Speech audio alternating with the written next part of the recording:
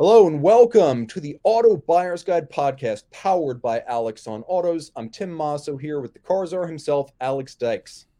Alex, Hey EV everybody. Buyer's Guide. Yes. So I Where are we have going? had some questions about this. Lots of questions really. As Alex Nautis is transitioning towards the name Auto Buyer's Guide, we started EV Buyer's Guide for EV stuff, and people have noticed, hey, there's like occasional EV content on both channels. What gives? What gives is we are still trying to sort out exactly what content appears where, and one initial thought that we had, my editor and I, was maybe we could do short videos on the EV on the Alex Nautis channel and then have a much deeper dive over on EV Buyer's Guide. So, 10-minute somethings there, 30-minute things on the other side, all details and pricing comparisons on the other side. And that confused a lot of people. So I don't think we're going to do that going forward. Going forward, I suspect that all full EV reviews are only going to be on EV Buyer's Guide. There may be just a brief intro video, maybe 30 seconds, that says, hey, this exists. You can find it over there. We might do that. We'll see. And then EV Buyer's Guide will have more detailed EV information. What is an EVSE, how charge times are calculated, that kind of stuff. Just different content going on. Is there going to be any more cross-pollination as EVs generally just become cars and we stop calling them electric cars? Hmm. Or are we too far This is from an that era? interesting question. I am a environmentalist pessimist. I live off the grid, I have EVs, etc. So I'm deep down the green rabbit hole, but I am under no illusion that we are going to transition to full electrification anytime soon. I think that, Volvo might be able to do it. Volvo says they're going all electric by 2030. Sure, they can do that. They're a tiny EV company. And if General Motors actually does this, I will eat my hat in 20 years. I don't believe that General Motors or Ford or Stellantis or Toyota or Honda are actually going to be able to make that kind of transition in that time period. You'll notice that a lot of them are really hedging their bet. They're calling it electrification. We're electrifying things by then, which includes plug-in hybrids and hybrids. Now, I will buy that by 2030, 2032, 2042, let's say, that most everything could be a hybrid or plug-in hybrid. I just have a hard time believing that there's going to be a heavy-duty electric pickup truck, heavy-duty full-size vans, campers, RVs, all that kind of stuff, or necessarily inexpensive vehicles for people who need to drive long distances. I think, something like the Nissan Versa will always hang out.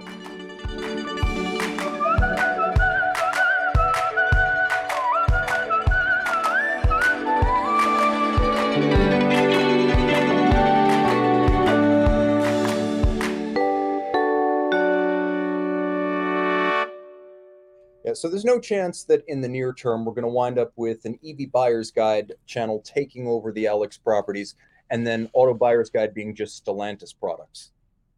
I don't imagine that, but who knows what the future holds. That's fair. That's fair. So now we've also got a question about value. It's a word that gets thrown around a lot, and I think people mischaracterize it to just mean cheap things generally. When you Mm. hear the word value, viewers are asking, how do you interpret that in a car sense these days? Yes, this is interesting because I got some questions on this from viewers simultaneously while talking to some other auto journalists that I know, and I'm not going to throw under the bus directly here. But the conversation went something along the lines of, I like this EV. It's so much better than the Polestar 2. The Polestar 2 is so nasty and cheap. My grandmother got in it and she said, I like that Mercedes you had better. To which my response was, you're talking about an EQS. You're talking about a vehicle that is 3 times the cost of the Polestar. The Polestar has a starting price around 40 something thousand dollars, has a tax credit still on it, pretty darn cheap. Of course it's going to be cheap, just like the Chevy Bolt. You didn't pay a lot for it, set your expectations accordingly. But is something better than something else is a different construct than is it a good value? Is it a good value is what do you get for the cash you paid for it? Yeah, for me, it's always difficult to compare something that's relatively less expensive to something that's relatively more expensive. Like when I hear the word value, I generally think of very, very targeted designs. I think of Work trucks offering a certain amount of value in terms of durability, longevity, manufacturer parts support, accessories availability, towing capacity, load capacity. These are all elements that are value factors when you're buying a work truck. You're going to have completely different priorities when you're looking at something like a Polestar 2, where, Hmm. first of all, you shouldn't be comparing it to other similar vehicles. And second, you need to look at what a person shopping an EV considers to be value. Things like, is it going to save me money? Is it going to reduce my gas dependence? Is it going to be sufficient for my personal needs? Um, you know, am I going to be able to charge it in road trip? Things like that. Those are their considerations. And I think it's just impossible generally to compare a more expensive product to a much less expensive product. Why a lot of EV and gas powered car comparisons are also nuts because oftentimes the EV is the most expensive one they can find, and the gas powered car costs like half as much. So value has got to be very specific to what you're looking at. If you're an off roader, it's going to be a Jeep Rubicon, even though it's neither efficient nor cheap. Right. Value is a complicated construct if you let yourself get taken over by some of the extremes. But when it comes to segmentation of automotive car, okay, Brian, edit that one out. Um, when it comes to talking about vehicles, especially within certain segments, you can easily have a construct of RAV4 gives you these features for this price. Then we take a look at a CRV or a Ford Escape. Why is one more expensive than the other?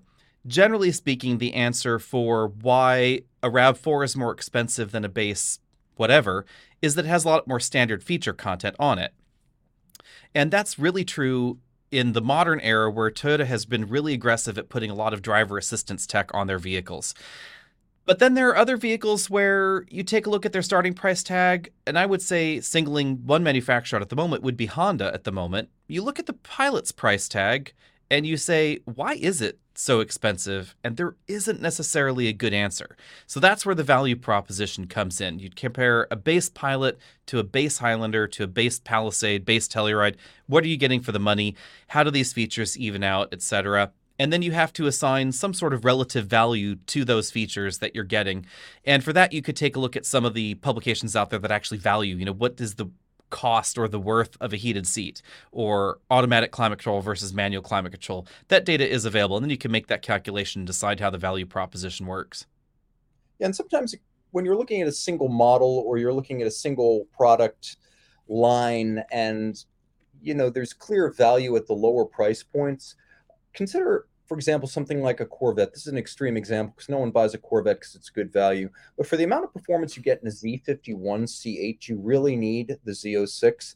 And the same thing is often true in electric vehicles where everyone gets the same basic power plant, but trim levels jack up the price dramatically. And if your idea of value is economical operation, it may not make sense to go with the most fully loaded version of an EV or a gas powered car. I'll also add this. To me, when I hear the word value, especially in this market, I think used cars. And there's a bit of a myth that you can't get a used car that's a good value these days. You're going to have to pay some sort of premium just because of market conditions, supply chains, and the scarcity of new inventory. You can go on Auto Trader right now and find Chevy Volts from the second generation that give you 50 miles of electric range that run on regular gas, not premium like the first generation. You can pick these things up with less than $50,000 50,000 miles, I should say, for like 23, 24, 25,000 bucks. You can find the mile hybrid Buick LaCrosse, a full-size car that gets 35 miles per gallon on the highway. You can get these things well equipped, used. Again, just go on Auto Trader. You can find them all day long for $25, $30, $32,000. The same is true with something like a Volkswagen Atlas, which if you're not stemming on Jeep Grand Cherokee, can be a fine, bloated, all-wheel drive family barge. And again, you can buy them all day long for under 40 grand in fully loaded SEL premium trim. So used cars for me represent value writ large because now you've got every product category available. You just have to look. Value is a construct that does not work in a vacuum is probably the most important thing for people to really, I guess, grasp.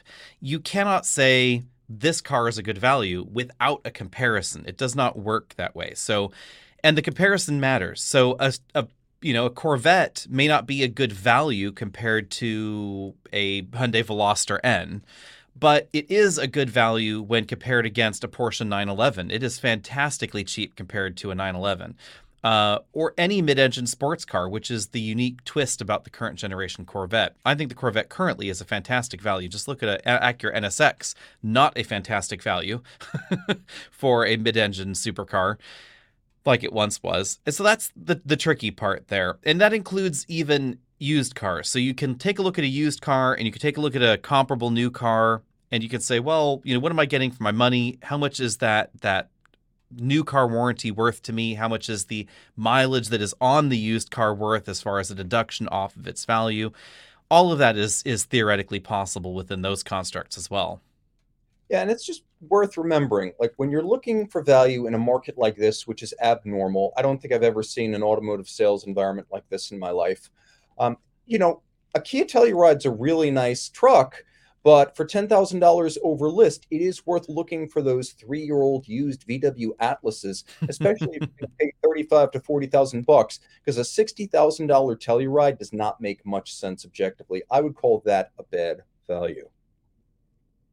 Yes, the tricky part there, of course, is that if no one bought it new, you're not going to buy it used. So, used car world depends on the new car world. They can't really be interlinked, can't really be pulled apart necessarily in that same way. So there are definitely new car people and there are definitely used car people, and they don't normally cross-pollinate too much. There honestly aren't that many people that will repeatedly flip-flop between markets. Buy a used car, buy a new car, buy a used car, buy a new car. They generally tend to fall in silos, and on average, there are about 13 to 14 million Americans every year that have decided that's going to be me, I'm going to buy the new one.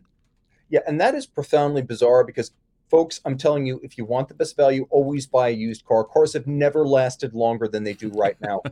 When was the last time you heard about someone having to decoke a cylinder head at 30,000 miles? I mean, that is so bad that it makes the Mazda RX-8 look like a Toyota.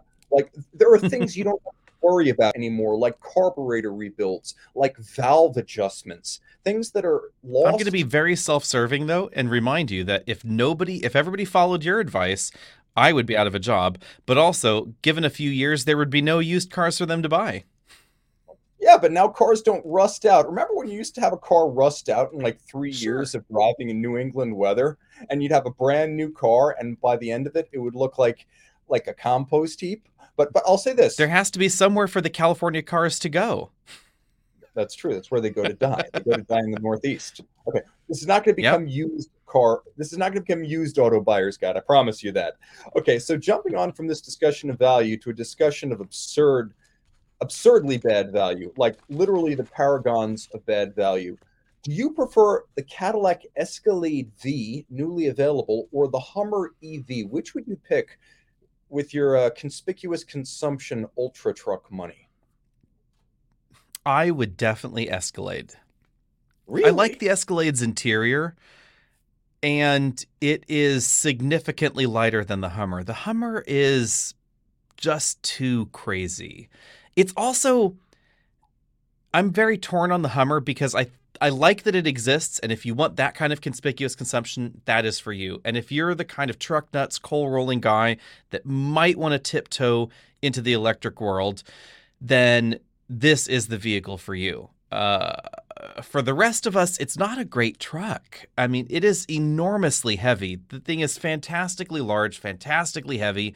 It's going to eat you out of house and home in a way that the Escalade is not necessarily going to.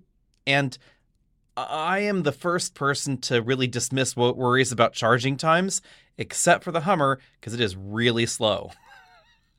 Okay, so here's the thing. I'm looking at these two options, and the first thing I realize is that the Escalade is bizarrely huge. The short one is 212 inches long. The long one is 227 inches. And by the way, you can get the Escalade V on either one. So considering there's a Hummer SUV coming that's going to be under 200 inches long, already I've got an advantage there in actually driving the thing on a daily basis. Then you've got the four-wheel steering on the Hummer, which I think is 10 degrees out back, which makes this thing almost reasonable when you're not doing crazy things with it. But it's the price that I can't get over. The Escalade V costs $150,000, And if we're talking about the SUV Hummer that's coming, I get a $45,000 discount over the Escalade just for picking the Hummer. There's got to be something I can do with 45 grand. I mean, if I want to road trip the Hummer at that point, I can just put it on a flatbed and have it driven to wherever I want to go. Like it's so much cheaper, and it's 830 horsepower Yeah. versus 680 power, man. I just Power. the the Escalade just comes across as a better thought out vehicle. And I would remind you on the size with the Escalade, my Chrysler LHS, which was a 2000 year sedan, was 208 inches long. So things have actually shrunk a bit. There was a time where we had bigger, crazier things, and the Escalade's not really that hard to park because America was designed. Parking stalls in America were designed for 1960s Cadillacs with fins that were 5 miles long. It is, but it's the funny thing is though, just that the Hummer is that much smaller than the Escalade. I expected the Hummer to be the size of a school bus. I went up and I looked it up, and Ah. the It's the wide though. The wide is a hard thing to park. But they wanted it to be off-roady, so it had to yeah, be the dimensions had to be shortened for off-roading duty. the wheelbases are almost the same, but the overall length, it's feet. We're measuring feet now, not inches. Yes. Um, Mhm. Look, Mhm. I'm not into the Hummer truck. It's cool. It's not for me. But the SUV style, to my eye, looks pretty cool. And they've actually found some answers to the question of what a full-size truck with a reasonably sized grill should look like. And I think everyone else is still struggling with that. Granted, you expect it on an Escalade, but I just think the Hummer's a better looking vehicle. I think it's butch. I think it's squared off. I think it's sharp looking. I think it's nicely proportioned. The Escalade V doesn't look special enough to justify its tens of thousands of dollars of price premium over a standard Escalade. The Hummer looks outrageous. It's like it's an off-road. You could always Justin Bieber your Escalade. You could just chrome it, the whole Yeah, thing. the Dubai look. Yeah, definitely. I mean, Yeah, you the could. entire Escalade, all chrome. But you won't have the only Escalade like that. Like that's been done a lot. Like maybe 10 years ago that was cool, but I think like spinning rims that's kind of had its day. Just You saying. could instead of chrome, you could make it gold. You could do shiny gold. Okay, yeah, Different bling. fair enough. Okay. I'm still not convinced. I'm going with the Hummer. I think it's faster, it's more powerful. You're going to see less of them, and frankly, it's easier to drive around in places where people hate driving cars. So I do have to drive into Philadelphia sometimes, and with Oh, a I would short never want to drive the Hummer in there. no, it's a city designed for walking and horses, and that's the way it's been since 1776. Like, the The time of Hummer George is so Washington. wide. That's the problem. It's the width of the Hummer, not the length. That's a problem. Yeah, I guess so. But again, the rear wheel steering on the Hummer is what makes the difference, and the Cadillac doesn't have that. And that's the one It doesn't concession. it doesn't need it because it's so much narrower. That's true. But The, again, it's like I was shocked in the Hummer truck, mind you, because the SUV is going to be a little shorter. But in the Hummer truck, driving around Scottsdale, Arizona, in that Hummer truck in suburbia, where parking lots are big and wide, and not only are they big and wide, but most of them are the double line parking lots where you don't just have one line between the parking stalls. You got the double U-shaped line thing, epically big parking spots. The Hummer took up every single inch of space. It was absolutely ridiculous to get around in. My other concern with the Hummer SUV, and I won't know till we see this, is the charging speed because the Hummer truck will theoretically charge at 350 kW max. It's still going to take a really long time to charge because it's a really big battery. Hummer truck or SUV rather won't do that because its battery pack is smaller and the charge that's rate true. is dependent on the number of modules they use. It's a smaller number of modules, so it's not actually going to charge as quickly. They haven't disclosed what that number will be, but it's still a pretty massive battery pack, still very inefficient. So if you want to gain 100 miles or 150 miles of range, it takes a really long time. Yeah, that's an important consideration. And I'm not going to lie, like folks out in cyberspace, if you're not too familiar with these things, the big battery, the fastest charging rate, and the 1,000 horsepower, that is a Hummer truck thing. You get an 830 horsepower max, a smaller, slower charging battery when you get the SUV. They're not equally capable. That is a good point. That said, it's still a hell of a lot faster and more powerful than the Escalade. And if you want the alpha dog, I mean, you really want the biggest and the best. This is an American performance SUV that you can compare to the fastest BMW M and Mercedes AMG and Audi RS products, and it's not qualified performance like with the Escalade, where you have to say, well, there's no other body-on-frame truck like this. No, it's not as fast as the AMGs, but it's the fastest body-on-frame truck. The Hummer is just ace all of that stuff. If you want to have the most, and let's face it, that's why anyone buys a super truck or a supercar, it's got to be the Hummer. I will also say be prepared to spend a lot more than people are thinking on the charging and spend more time on the charging. So, for instance, the Rivian that we have now is not an efficient EV by any stretch. Neither is the new Lightning. But the Hummer, driving it at 65 miles an hour on the highway, cruise control set, flat level highway, it averaged under 1 mile per kilowatt hour. That is more than that means the Rivian at its range is about 3 times as efficient. So the same amount of power that you're paying for will get you 3 times further. The same time on a DC fast charger will get you further. And more strange on the Hummer is that if you're an early adopter, you only get the slow charger on board. The 19.2 kW charger wasn't ready yet. So 1 hour on your AC charger is going to get you maybe 8 miles, something like that. Charging at home is going to take a small eternity. Yeah, and let's just be real. If you're getting mileage like that, then you're basically saying the Hummer gets the same highway efficiency as a Ford Lightning pulling a trailer. Yes, actually, that is a true statement. In fact, the Rivian pulling 9,000 pounds, which is what I did yesterday, was more efficient going up a 2,200 foot mountain pass with 9,000 pounds in the back. It was more efficient than a Hummer just driving down the highway at 65.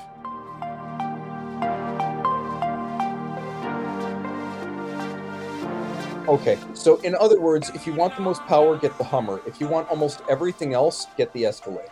Okay. Yes. Question. 2 more comparisons.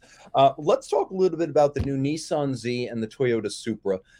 Full disclosure, good. I haven't driven the Z personally, but I know a lot of people are interested. Alex, you've driven them both.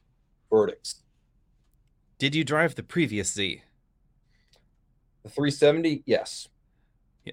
And have you driven an Infiniti Q60? I have. Do I now know the experience? Okay. Now you know this. Now you know the Nissan Z. There we go. So basically, Nissan could not afford an all-new platform. So what they did was they reworked the platform that the old Z was on already, which was, in fact, the Q60 platform. But it shares more with the Infiniti than it did before in terms of the suspension design and things like that. And then they just borrowed the Infiniti engine right out from the Q60 Red Sport, jammed it under the hood of the Nissan Z, made it a 2-door coupe rather than a 2-door 4-seat vehicle. So it gives you a little slightly tighter dimensions. And that's really the combination of things going on there. So it has all the powertrain feel and tuning from the Q50, but then it has the tighter dimensions of the previous generation Z wrapped in some newer sheet metal, etc. If you are a purist and you are sad and ashamed that Toyota went to BMW to build the Supra, then absolutely the Z is for you, because this is 100% Nissan, except for the transmission, and which is Mercedes. But if you want the better car, I think I like the Supra a bit better as a car. As a Supra, that gets a little tricky because maybe I wish there had been a bit more Toyota involved, but name off the car. As a car, I prefer the Supra a bit. Just a hair. I'm actually with you on this because the Supra's got everything going on paper. It weighs 125 pounds less. It's rated for more torque and comparable power, but we all know that the 2021 to present Supra is leveling out almost 400 horsepower and over 400 pound-feet of torque at the wheels, which means the real number astronomical. Even with an 8% correction, Mm-hmm. you're looking at like 450, 460 pound-feet of torque and like 415 to 420 horsepower. Nissan's Yep, out. typical BMW. Well, there you go. Typical BMW. Yeah, and Nissan, that engine has always been peculiar. In the Red Sports, the Q50 Red Sport, Q60 Red Sport, it comes across as needing some extra pep. It doesn't feel like 400 horsepower should. Now, it feels better in the Z than it does in the Q60 Red Sport. The Q60 Red Sport's bigger. The whole experience is a little bit different. The 9-speed certainly helps in the new Z rather than the older Jatco transmission that we have in the Q50. Hopefully, the Infiniti lineup will get that transmission at some point in the future. But it's kind of an awkward combination of things. The engine's not my favorite. The transmission's not my favorite. Mercedes really just needs to stop building transmissions. Let me be perfectly honest there. No Mercedes transmission has me over the moon. They're all perfectly acceptable. There's nothing wrong with them, but there's nothing, oh my God, I must have about any Mercedes transmission currently. They're all just a little bit too funky, a little bit too clunky here and there, and all of that translates into the Nissan. Nissan does do the software on the Z, and I will also be honest that this is the best software that any Mercedes 9-speed has ever had. Just like back when Nissan was using the Mercedes dual clutch transmission in their Infiniti QX30 thing, whatever that thing was called, that was the best software that transmission ever had. So clearly, Mercedes should just stop using their own transmissions, buy ZFs, or if they really must go down this road, have Nissan write the software for the transmission. But Nissan just should kick that engine to the curb or fix it. I'm not clear what's wrong with it. 400 horsepower, 3 liters, twin turbos, it all sounds good, but when you really feel it, the torque curve and the torque peak, the number itself, isn't that great. And they spin a story around, oh, we have turbo speed sensors that was necessary for the power on the engine. But why is it that nobody else has turbo speed sensors, and they make way more power than you out of the same displacement engine? It seems like an odd choice for them. And it gets a lot weirder too, because the paper torque figure at the crank for the Nissan is 350. And I believe it. Yeah, the measurements on the Supra suggest it's making 450 at the crank. And just as important, the Nissan only makes its power on 93 octane, which you can't get everywhere all the time. And that's really important because this slants things even more in Toyota's favor. And that's before we start talking about the Toyota in 2023, which is going to have a manual transmission option, which was the only moat that Nissan had separating its sports car from Toyota. Because even if it's not a great manual transmission, and we know from BMW, it's mostly not. But the fact that the Toyota has it, right? I mean, and I will say one important thing to remember when we're talking about the octane ratings on the engines that we're discussing here. It's not a hard and fast rule. So this is important. So 93 is not available in every state, but if you live in a fair weather state, it's not required. You will not need 93 octane to get that power level because it's not an on-off switch. So your actual power delivery is going to be based on environmental factors. How hot is the engine? How hot is the air intake, etc.? Can the vehicle compensate with timing? And at what point does this timing compensation then affect your actual max power output? To be honest, the vast majority of engines that are sold in the United States, as long as it's about 70 degrees outside, doesn't matter what kind of fuel you throw in it, it will produce the rated power output. As things get towards 80, 90, 100 degrees, then it starts getting a little bit more critical. By the time you've gotten to Phoenix, then you really do need that higher octane level to actually get that kind of performance, if you can even get it there at those atmospheric temperatures. If you're 120, 125, 130 degrees, you're probably not going to be getting maximum power regardless of what kind of fuel you can put in your vehicle, even if it's 100 octane. I'm assuming that 80% of these things are all going to be sold in Southern California. So maybe I'm just assuming it's going to be really hot out there because no one in the Northeast is buying a two-door sports car to daily. I mean, who knows? Maybe someone is. I live in the Northeast, so it's possible. But I do think a lot of people... It needs all-wheel drive up there. Yeah, well, maybe that's next on the wish list. Please, Toyota, or BMW. Make that happen. I Um, somehow would not be surprised. I mean, Jaguar added all-wheel drive to the F-Type, and their sales, north of the snow belt, just skyrocketed. A tiny skyrocket, mind you, yeah, because we're Jaguar talking the sales are F-Type. minuscule. They sold 5 more, which doubled their sales. The thing is, though, with the F-Type, you need it because once you get into the senior supercharged engine, you can't even control the car if it's just rear-wheel drive. Yes, We learned there that is from the so F-Type. much torque. Yeah. I think the Jaguar engineers just looked at that torque curve and they were like, well, you know, what's wrong with 500 pound-feet of torque at 900 RPM? That sounds like a lot of fun. Let's just do it. Do it. Throw it So all then in there. I have to ask this because it is a major factor. But which car looks better to you, the Toyota or the Z? Because with the Z's $5,000 discount, I like the exterior of the Z better, I think. The semi-retro vibe, I'm kind of good with. The Supra, from some angles, does look a little peculiar, just because of the proportions of the BMW on which it is based. There are some angles where, and maybe that's just because I saw the original Supra prototypes from Toyota, and it was this, imagine,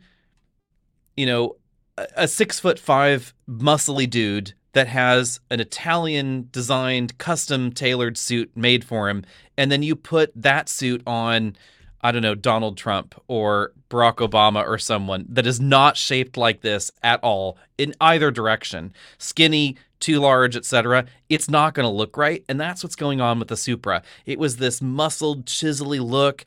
It was big too, and then they actually created the Supra out of the Z4, and everything had to get shrunk down, and the proportions just don't quite look right.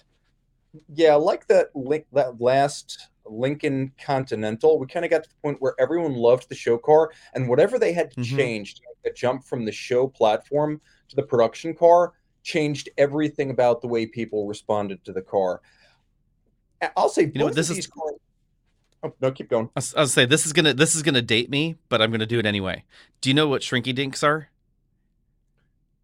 No, I have no idea. No, my God, you don't know it. Holy shit, I'm old now. So shrinky dinks were these things, these plastic disc things that you could draw on, and using the correct media. You would draw on the shrinky dink and you'd stick it in the oven and it would shrink. You know, hence the name shrinky dink. At any rate, but the what you drew and what it ended up with, it was never quite right. Somehow it would shrink differently in proportion, and it just didn't look as you had intended. Is this like the Teddy Ruxpin like Cabbage Patch Kid era that preceded mine? Like I'm a child of the '90s. Was this an '80s thing? It was, I think, a 70s thing that continued on into the 80s, would be my guess. Um, and But they yeah, came you're in right all though. kinds of different sizes. They weren't just round, they were like, I remember as a kid, my mom bought a set of like Shrinky Dinks that were like little cars, and you could like paint the car, the different areas in the car thing, and then it shrank. And they all looked like a car had been in the sun too long. So basically, like the interior of a Ferrari in Miami Heat, or what happens to the interior Yeah. of a Ferrari in Miami Heat. But Yep. aside from Ferrari's dashboard covering woes, I definitely know what you're talking about because that is exactly what happened with the Supra. I'll be perfectly honest, both of these cars, the Z and the Supra, have wince-inducing front ends. I loved everything about the shape of that Z until I got to the front, and then I feel like I'm looking at the Yeah. insert, like the space where you should have inserted whatever the grill design was. Like like the panel is missing, and I'm just I'm kind looking of at the okay with gaping it. hole. They say it's I'm a kind of they say okay with it. It's a retro-y thing, and it's meant to be really square. And of all of the available strange-looking grills we have up front, I'm I'm kind of okay. I mean, it's almost. I realize that the Supra is uniquely challenged up front, and I can't understand why this F1 reference was used because Toyota's F1 program was eminently forgettable. But I almost feel like it's the front end of the Morgan Aero 8, where you love everything until you get to the front, and then your jaw just drops and your stomach turns. But Oh, again, see, with the your drive, Morgan looks fine if you're looking at it exactly head on. like straight on, no other angle. Don't turn a degree, straight on. It's okay. The moment you start to turn, you realize that its eyes are looking at each other. It's cross-eyed. And that's before you realize, wait, those are new Beetle headlights, and then it gets Yes. really sideways. So I guess right now, if I had to buy one of these things, if you get the Nissan Z and you get it with the performance pack, you're going to pay like $52,000. The raised wheels look awesome. There are a lot of credible components in this package that add some value. There's only one power plant available, which I like. It's the big one. But as soon as the Toyota gets that manual transmission, I don't see why anyone would buy the Nissan. Because frankly, I don't understand the prejudice against the BMW parts. If it were the other way around, I'd be like, yeah, obviously. But if you said in the 90s, hey, Tim, you're going to be able to buy a BMW for the price of a Toyota and it's a full on performance model, I'd be like, that sounds pretty good. Like, that sounds pretty Yeah, good. with Toyota warranty and dealer support, it's not that bad of a deal. I might be convinced to get a Z without the performance pack. I don't think the performance pack is that great of a value because for the extra cash, I would just buy a regular Z and mod it. You know, they decided not to give what Nissan could easily have done is borrow the 300 horsepower tune of this exact same engine from Infiniti because they have that as well. They could have made that the base model and they could have made the performance model 400 horsepower, but this might have cost extra money because they would have had to have emissions tested them and done other testing separately from them because it's not quite the same engine. There's some extra control systems and different turbos, etc. But they didn't choose to do that. They gave the base one 400 horsepower. So I would buy that and chip it and do some other stuff to it. You could upgrade the wheels and the tires massively beyond what the performance pack already gives you. You could do brake upgrades, honestly, less expensive as well. That whole package with more power, brake upgrades, tires, wheels, etc., would cost you less than the performance pack. And all you'd be missing is the limited slip in the back, which you probably could take care of yourself aftermarket too. Or you could get a 5-year-old C7 Corvette. But I think the one to own is probably going to be the eventual Nismo version of the Z. But bold prediction, it's going to be both a better performance car and way, way, way too expensive. Time will tell. I am curious to see if they decide to push the envelope further with the Z instead of trying to do another GTR, which I think, is really old right now.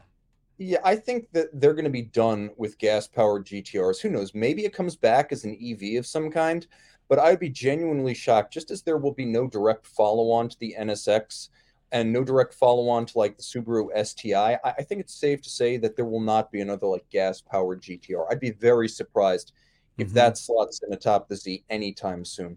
I think they're basically going to do what Ford did when they're like, look, we're only occasionally going to have a Ford GT, so we're not going to have a full-on supercar all the time, but the Mustang will get these iterations that take it up to 700 horsepower, and that's going to be our hero car. And I think that's what the Z is going to be. I don't see it ever getting 600 horsepower or anything crazy, but 450, maybe 400 pounds-feet of torque, maybe a much more aggressive set of performance tires, which it needs now. I can see stuff like that happening. That's easier to say. Sure, but 20 years ago, if you had told me that there would be an affordable Dodge Charger, Dodge Challenger with 850 horsepower, I would have said you were nuts. And Chrysler proved that instead of resurrecting the Viper again and again, that it was much less expensive and you'd actually make money instead of lose money by just jamming stupid engines under the hood of an existing product. And that's exactly what GM and Ford have decided to do with their products too. Well, if you told me 20 years ago that the soon to debut Dodge Charger and Chrysler 300 would still be in production 20 years later, I would have told you crazy. But that happened. So maybe you're right.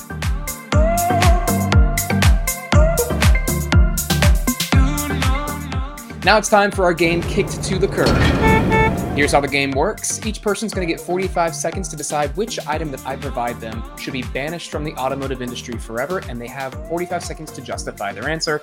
Each person is going to go once, and they're going to give their answer, and then the other person is going to give their answer, and we'll back and forth between the two like so. All right, contestants, who wants to go first? I will bravely set forth. All right, Tim. Your first two items are turn signals or air conditioning. Oh my! How do you live without air conditioning? Next question. That's. I got two hands, right? No, you must pick one. Okay. I'm gonna lose the turn signals and choose the air conditioning because I have two hands. I also have open windows if I choose. So in theory, I could signal. I have no biological capacity to compress and chill air. And if I'm living in America's Southwest, especially in this day and age, I need that AC. Easy call. You got 15 more seconds. Do you have anything else? No, I'm good. You're good. That's all you need. Oh, honestly. He's good. He's done early. Okay. I'm torn between these two because if you don't have air conditioning, your defogger doesn't work. So even if you don't live in a hot area, you kind of need the air conditioning. But then are you going to stick your hand out the window in the rain to, turn signal on the freeway at 75 miles an hour?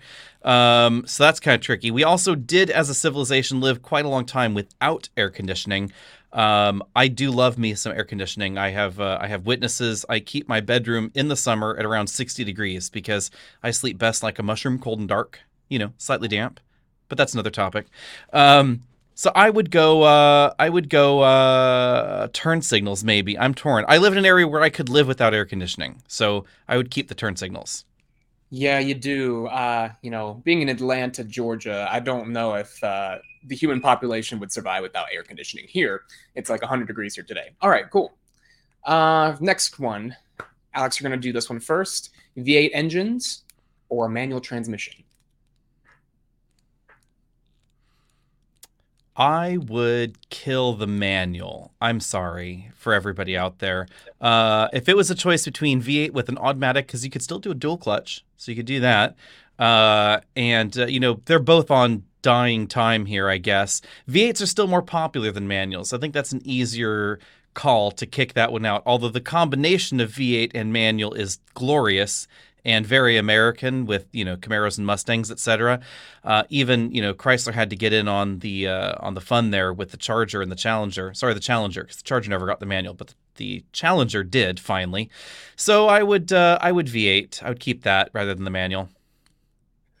So you're telling me I have... this is the easiest thing in the world. Forget the V8s. I can have a V12 with a manual transmission if I want seriously big bore action. So I'm going to go with that. Plus, let's not forget that, with a manual transmission and an inline six, you could have a Euro spec E36 BMW M3. You can have an E46 BMW M3. And heck, even McLaren and Ferrari are going to 6 cylinders. If I could have 6 cylinders... Well, you couldn't have the good M's. No, that's true. Couldn't have the good M's with the V8. I'm going to go with a manual transmission and just lose the 8-cylinder option. Because in theory, in the electrified future, we may have manual transmissions. We won't have V8s. Maybe I should have made next time. Let's in mental note here. Next time, let's rewrite the question because I sort of skipped the thought of V12s with the manual. So maybe we should have said no more than 7 cylinders because that would have been more fun. And Vipers too. Let's not forget, Cadillac also, you get the best of both worlds with the CT5V Blackwing, which I have had the glorious pleasure of driving myself, and I can say if you can do both, you should do both. But that moves us on to the next one. Anti-lock brakes or cruise control? Tim. I'll lose the ABS because, to be perfectly honest, if you set your cruise control at a low speed, you really don't need that much braking virtuosity. Cruise control is absolutely necessary for the great American road trip, which, contrary to Alex's musings, still exists. Cruise control I consider to be a great convenience under most driving circumstances, whereas if I moderate my speed and I avoid wet conditions, I may conceivably never need ABS. Okay.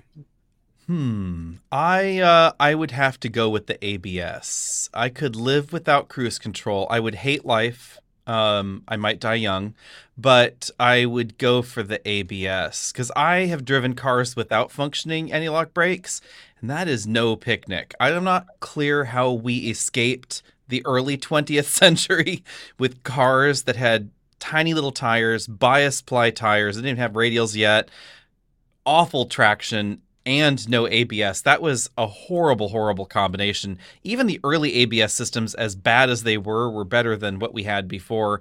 The whole pumping the brake thing, I think that was just intended to try and placate you. I think it's like on the airplane when they're like talking about the brace position as we crash, because it's not going to help you when the plane crashes. I think the same thing with the pumping the brake thing.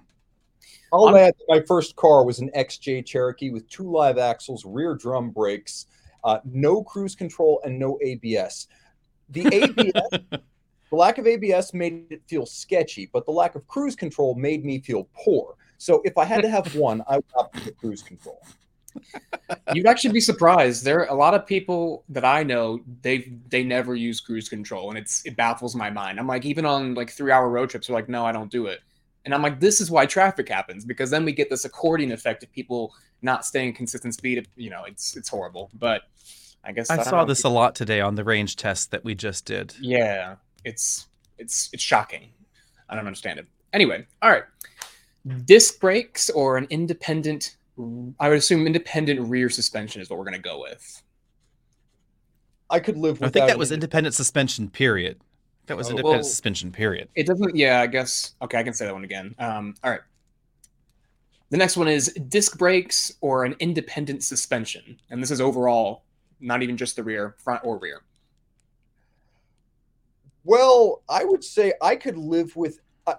I need the disc brakes. The disc brakes are absolutely critical because to me, and I'll be perfectly honest here, most vehicles are just fine with live axles. Unless you're in some sort of a performance car, most people have no idea what's underneath.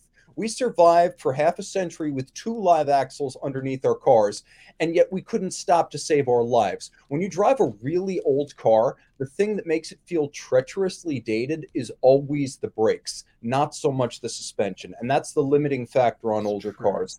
So I would go with the discs. I want the discs. All right. You could have bigger drums. I mean, just because there were bad drums before, we could have better drums with independent suspension. I am trying to think. I am unaware if there is such an unholy combination that exists. Is there any car that you can think of that actually had 4-corner disc drum brakes and independent suspension? I'm sure it must exist somewhere. Well, I mean, I think you could get a 1963 to 67 Corvette with drum brakes and 4-wheel independent suspension. Ah, there we go. Couldn't have been that bad. I would probably go with that. I'm not a big fan of the ride quality in vehicles with the front solid axle. The rear one, I'm not so bothered by. The front one, not a fan. I believe, I might be wrong about this, and this isn't 4-corner, but I believe the Toyota Tacoma still has rear drum brakes and a rear live axle, so they're halfway there. That combo still exists, yeah. And the drum brake in the Tacoma is logical. Actually, to be honest, perfectly honest, rear drum brakes generally totally logical because they're a lot less expensive. They integrate the parking brake well. They self-adjust, so they need less maintenance. And the rear brakes don't really do a lot of braking, so rear drum brakes don't really have an overheating issue or a long-term durability issue. They have a lot of advantages, not a lot of disadvantages, to be honest. It's just that at some point, the automotive market moved towards disc brakes being a feature, and everybody decided we must have the latest feature. Mm-hmm. Bold prediction. Drum brakes will make a comeback, front and rear, in the EV age, because they are self-adjusting, self-contained, and weather-shielded. And lower friction. So I would not be surprised, to be honest, if we saw at least rear drum brakes coming back in a lot of EVs for that reason. The way that a drum brake is designed, it has a spring that pulls the pad off of the drum itself. So you get lower friction losses. And with the disc brake, there's always some gentle rubbing right there because you're just hoping that the rotor is warped enough to basically kick the pad off the rotor. But there's always a little bit of contact. I have a challenge for you, Alex. Can you, in like one short sentence for listeners who don't understand or don't know how drum brakes work, can you explain it in a very simple explanation? Because I didn't know until recently. I just was like, I'm never going to need to know this. But sure. Some people might be... With a disc brake, imagine that you have like a dinner plate and it's spinning around and you just grab it with one hand. That's basically what's going on with a disc brake. with a Right. drum brake, imagine your washing machine like a horizontal washing machine that's spinning around in front of you, and you're reaching inside and pressing on the sides to try and stop it. That's kind of the difference between the two. So instead of this, it's like, Yeah. kind of. And for those that don't know what Brian is motioning, you're going to have to check out the YouTube channel. So this is a good segue to say, be sure and subscribe to the Auto Buyer's Guide podcast YouTube channel. Wow, I didn't even know I could do that. Alrighty. Next one.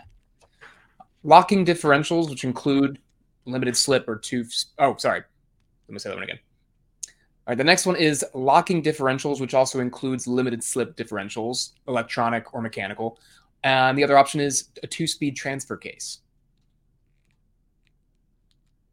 I think. And who's starting on this one?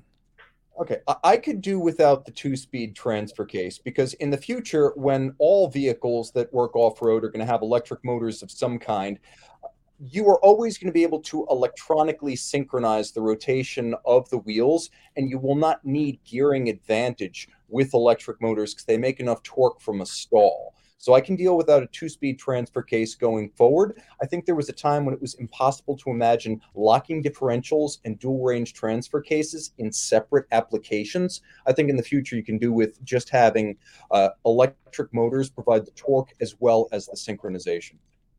Mm-hmm. Yep. And Rivian's proven that too, especially with the electric motors and everything. Yeah. I kind of segue on this later, probably. I sort of agree here. I have never really used a 2-speed transfer case much. I do currently on my Jeep because 4-high is totally fucked up, and you can beep that one later if you want to. 4-high totally fucked up. 4-low works. Rebuilt the transfer case myself, and I pulled it all apart, and I saw that the Verilog unit was shot, and I was like, oh, that is not worth repairing because that is way too expensive. I put it all back together, put a new chain in it, and just happy with 4-low. At any rate, but I will say that every auto manufacturer launch event, we have like these tiny little slopes, tiny little bumps. They're like, oh, put it in 4-low. And I'm like, what? Why am I in 4-low now? That doesn't make any sense. But if you are extreme off-roading, then I would probably go with the 2-speed transfer case before I went with a locker, because you could do a lot with tires. Bold prediction number 2. I think we're more likely to see dual range gearboxes on performance road cars in the future than we are to see them on off-road trucks. Think Porsche Taycan, and you got the general idea. Right. Yeah. And I will say that the whole Rivian thing with 4 motors sounds like a good idea. Not actually as good of an idea in person as it sounds. Same thing with the Hummer EV and the tri-motor setup. So we'll talk more on that in another episode. And on that note, that is the end of the game. My name is Brian. This has been Kicked to the Curb. Signing off.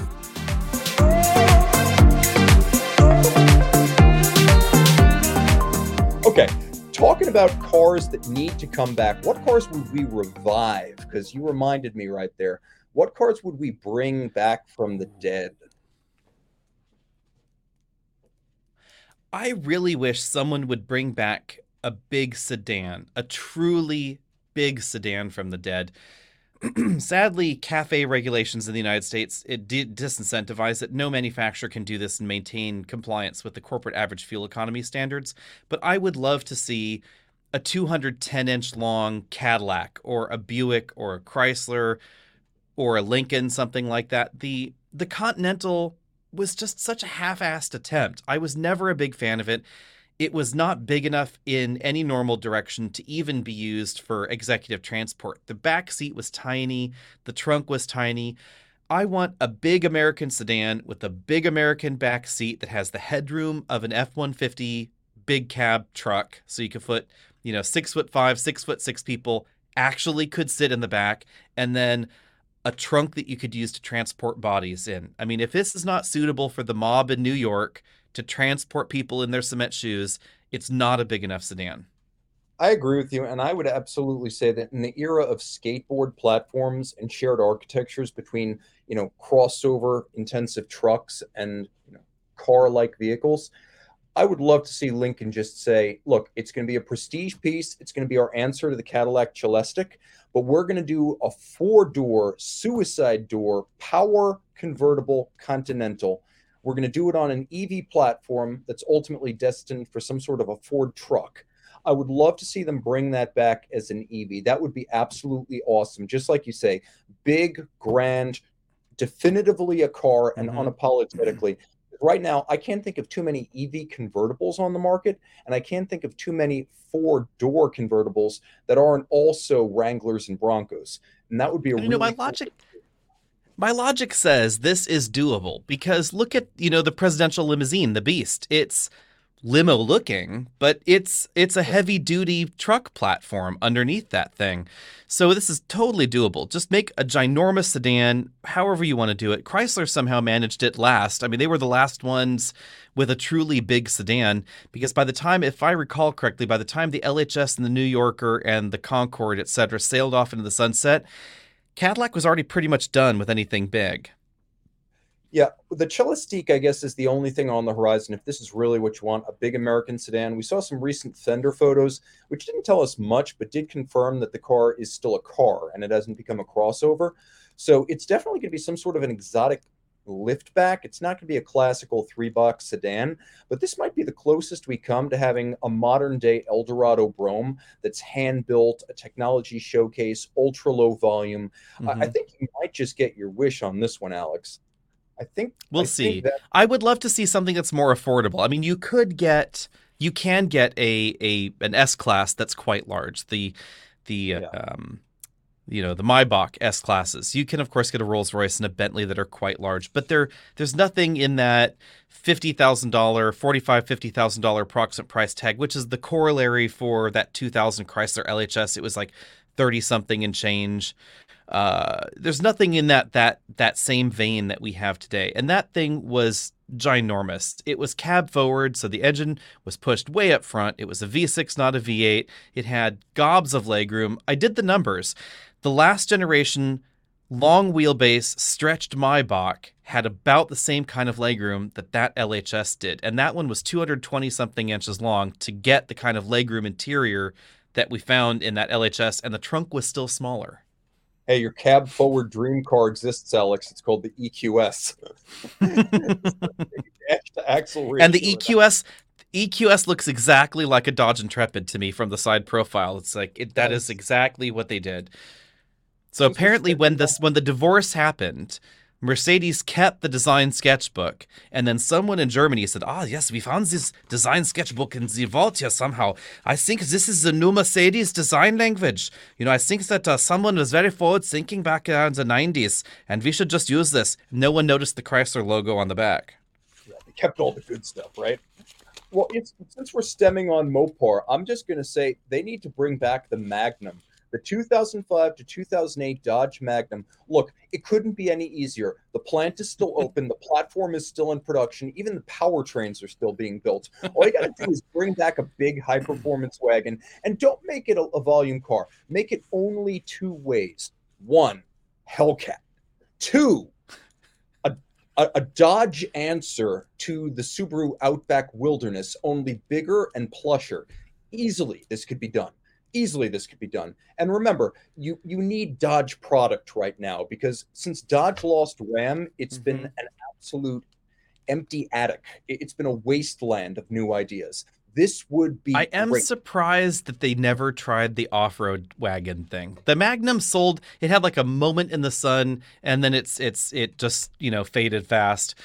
It did sell in Europe, if you recall, as the Chrysler 300 wagon, which was interesting. Yes. In Europe, they had the same body bits with a different front end and different hatch, and it was the Chrysler 300 wagon. It, I think, is dead now. Pretty sure it's dead. Haven't checked, because who cares? Yeah, I don't think it's like one of those deals where it's still made in China. I think you're right. Americans hate wagons. Yeah, but unless it's a Subaru, then they love them. Yeah, unless it's bring a trailer, and I'm sure those Dodge engineers are like crying every time they see an auction result for a Cadillac CTS wagon on bring a trailer. And I think this is the argument to make it in small numbers. Bring it back, make like 500 a year that are Hellcats, 500 a year that are just full-on overlanding wagons, and make it a prestige product, because the Viper's long dead and Ram is gone. Dodge needs something like this. And again, the stupid thing's still in production as a sedan right now. So And that Please. brings us along to one of your questions that I saw on your list earlier, which was the whole question about parts inventory and how long do car companies keep Oh, things around? this is a myth. This is an urban legend. Alex, Yes. myth busted. So this question is basically around how long are car parts available? There's this myth that there's a requirement that they're around for 10 years. This is not actually true, but this is part of the problem with low volume vehicles is generally speaking, most car companies will keep warranty parts inventory for the term of the warranty because the law says that the company either must do that or they must pay for whatever value of this problem is if they choose not to keep the part around. So car companies just keep the parts around because that's easier. But this means that all their parts warehouses in the United States have to have that part. It has to be available.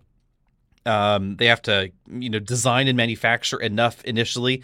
So when you're talking about a small volume product like the Acura NSX, for instance, it's much more expensive than simply the cost of the NSX itself. It's all of the warranty parts and the components and the training for all these places and the shop manuals and all of that. Everything that goes into that is quite expensive. So it's not just creating a new trim.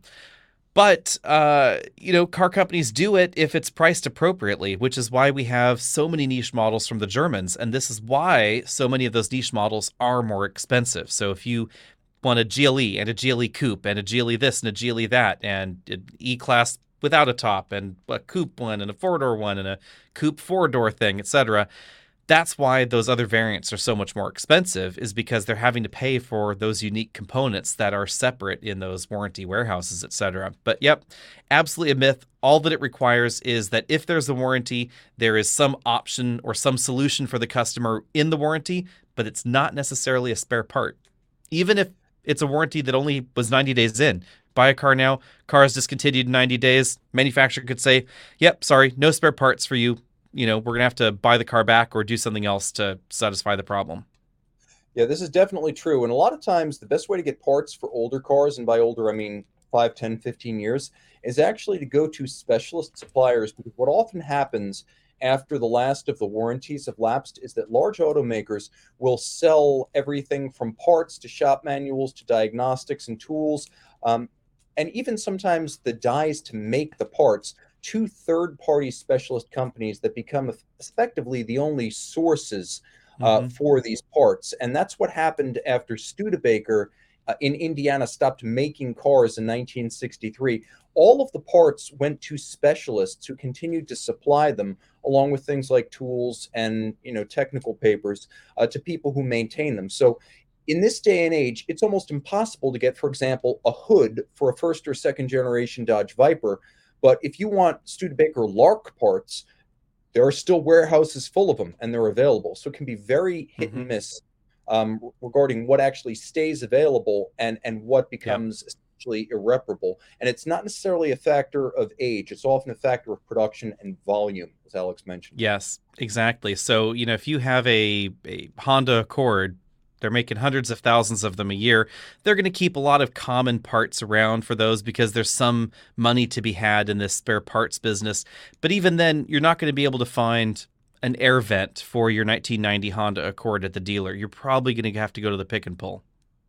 Yeah, and also, frankly, if you need parts for something that's relatively recent but really obscure, like an Acura ZDX, if you need glass for that car in 5 to 10 years, like Alex said, it's going to have to be a junkyard, or you're going to have to find some ultra specialist company that bought the parts off of Honda to supply the very small group of people who actually keep ZDXs running.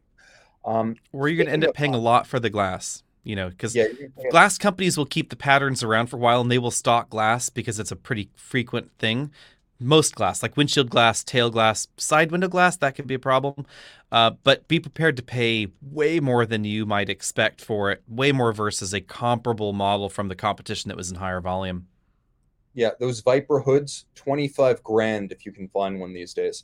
So we have another question about why so glum, since you mentioned Honda, and they've come up a couple of times, why so glum on Honda reliability? Oftentimes when we compare Honda and Toyota, when we talk about future reliability, you're often pretty pessimistic about Honda and their prospects.